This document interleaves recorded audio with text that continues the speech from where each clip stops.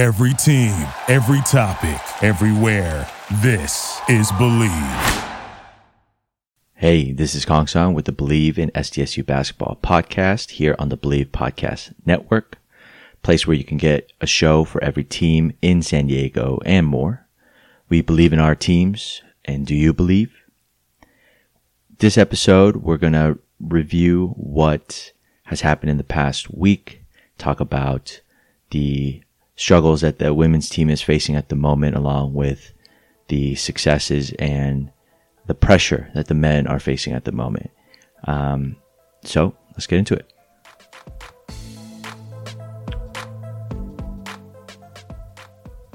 As always, if you enjoy this episode, please rate and subscribe on iTunes. We're available wherever podcasts can be found. You can find us on Believe.com and at Believe Podcasts. Within this past week, the women unfortunately struggled through two heartbreaking losses. The first one coming on Wednesday via a 5-point loss to Fresno State at Viejas Arena. The women started out real strong in the first half and was able to hold Fresno State to just 5 points in the second quarter, going into the half leading by 5. Essentially, if you look through any highlights or the tape, you'll see that the Aztecs were able to stay in the game. They were never out of it and had to fight back. It wasn't any of those other types of scenarios. It was essentially, matching blow for blow, so to speak. And unfortunately, the Bulldogs were able to get the last shot in. Taylor Calmer led the Aztecs with 20 points, 5 rebounds, and 3 assists. Sofia Ramos got 10 points, but had a tough shooting night with just 4 of 14 shooting. And again, it was just one of those games where, how do I put this? What's a good analogy here? It's okay. So I'm playing a lot of Call of Duty lately, right? And it's basically like you feel like you're doing everything you can, and no matter what, it just seems like you're just a hair too late, a fraction off to the left or a fraction off to the right, and you, for whatever reason, it's just not translating in the game. And that's sort of the sentiment that I got with this particular game against Fresno State. It's a good thing in the sense that, despite the loss, the fact that they're able to stay competitive just means that they can hang with anybody in the conference. The flip side is that's the next level, is to be able to close games like this out. And you have to be able to pull a run together that really puts it away. So, what started as a competitive game ended up being a tough loss.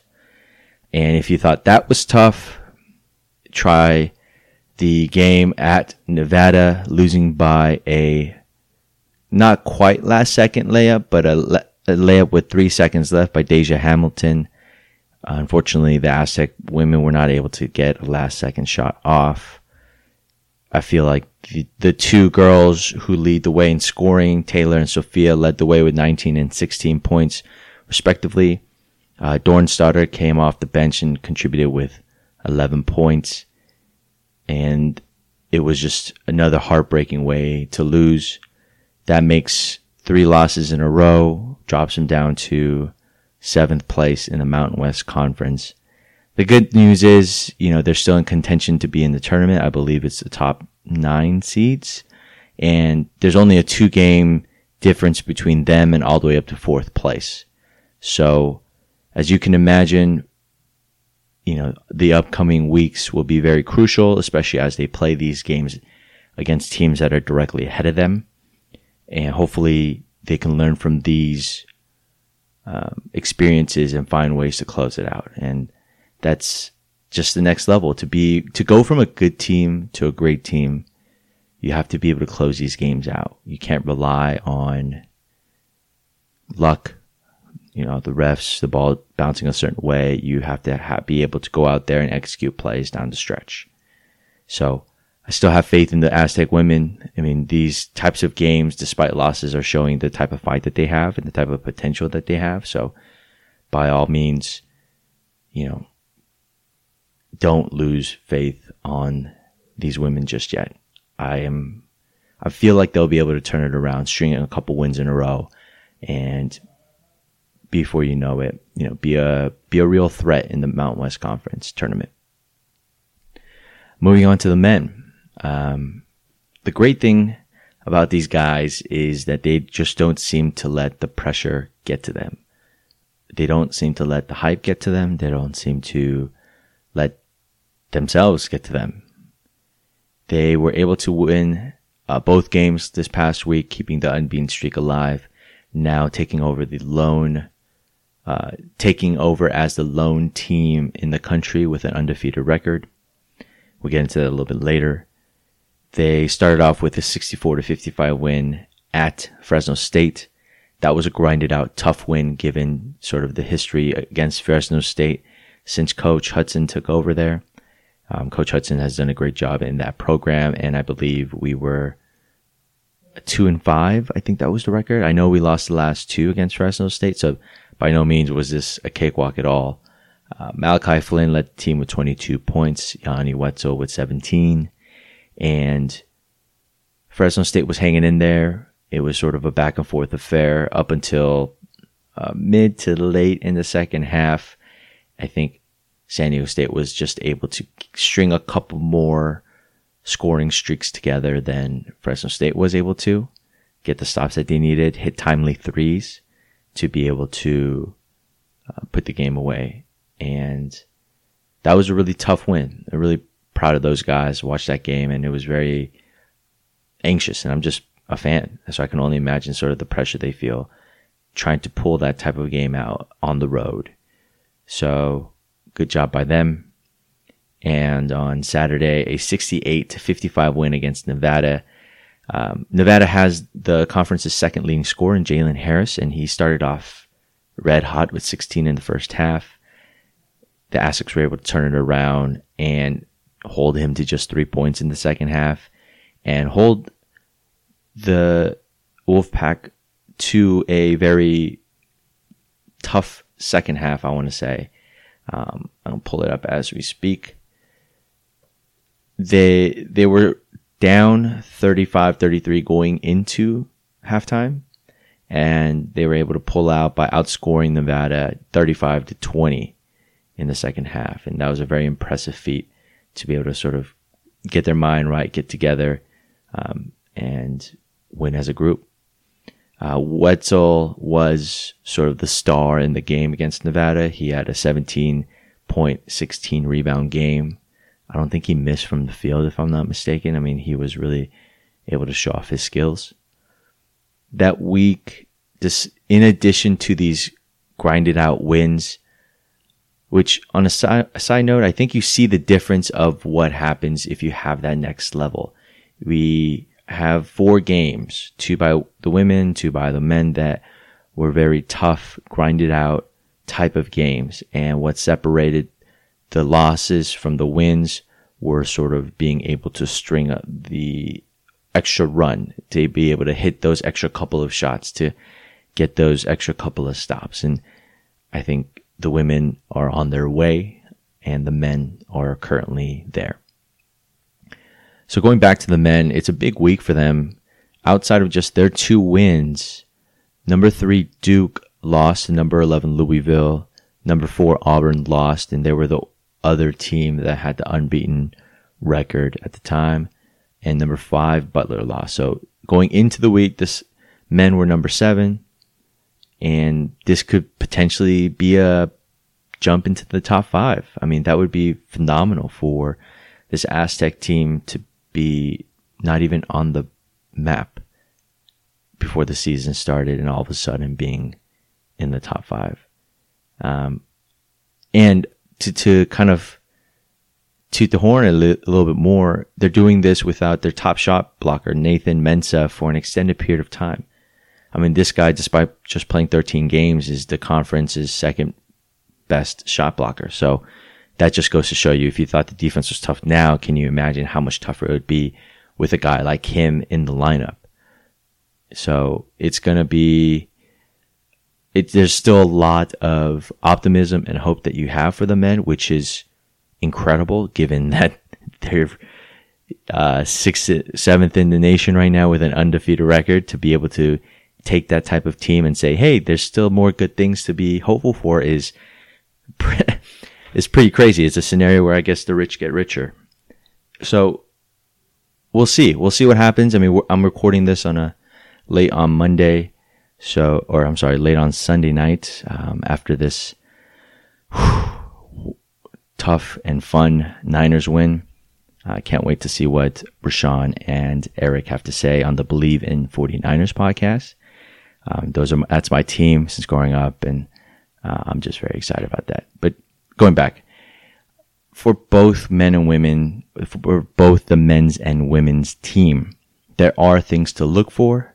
There are things to watch out for. And overall, I want to say, despite the total record on both sides, there is a sign of hope and optimism for Aztec basketball.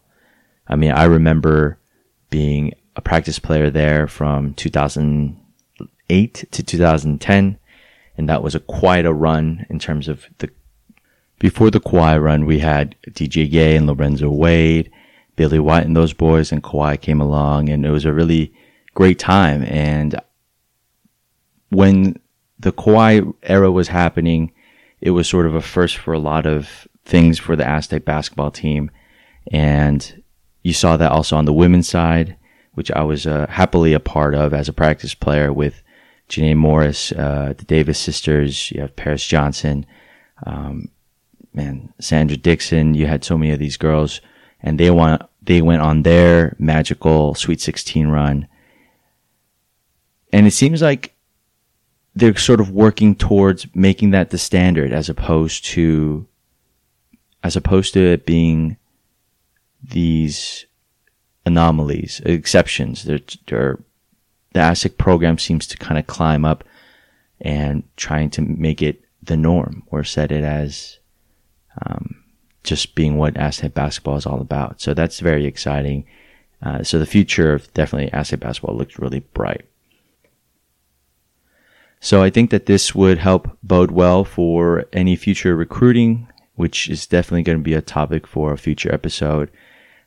It should help with gathering the talent pool. I mean, being in San Diego, you have sort of a lot of benefits. I mean, given the city, the weather and everything, but also the proximity to a place like LA, where there's a lot of talented high school players.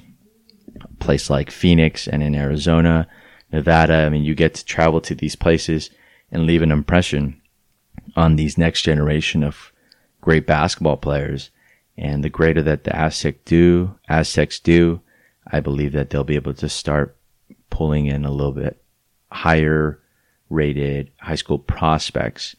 I think this particular team was well put together, and it was via a lot of transfers and a lot of just transfers.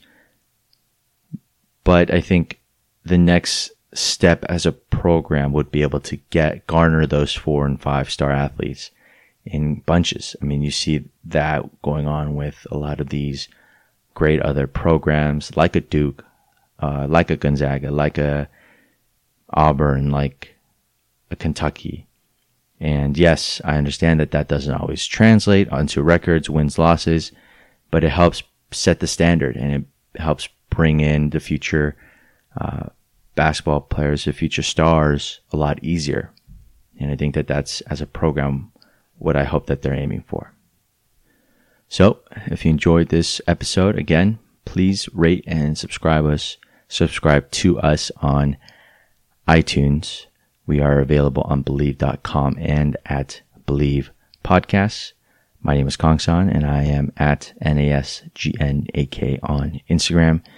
And if you're interested in advertising on this show, please contact us at Believe.com.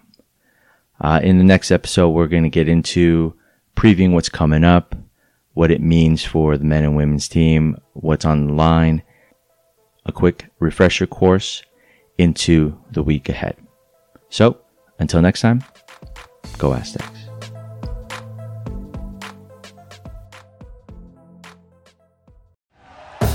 Thank you for listening to Believe. You can show support to your host by subscribing to the show and giving us a 5-star rating on your preferred platform. Check us out at Believe.com and search for BLEAV on YouTube.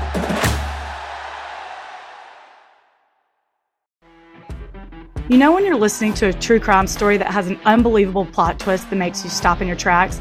That's what our podcast, People Are the Worst, brings you with each episode. I'm Rachel.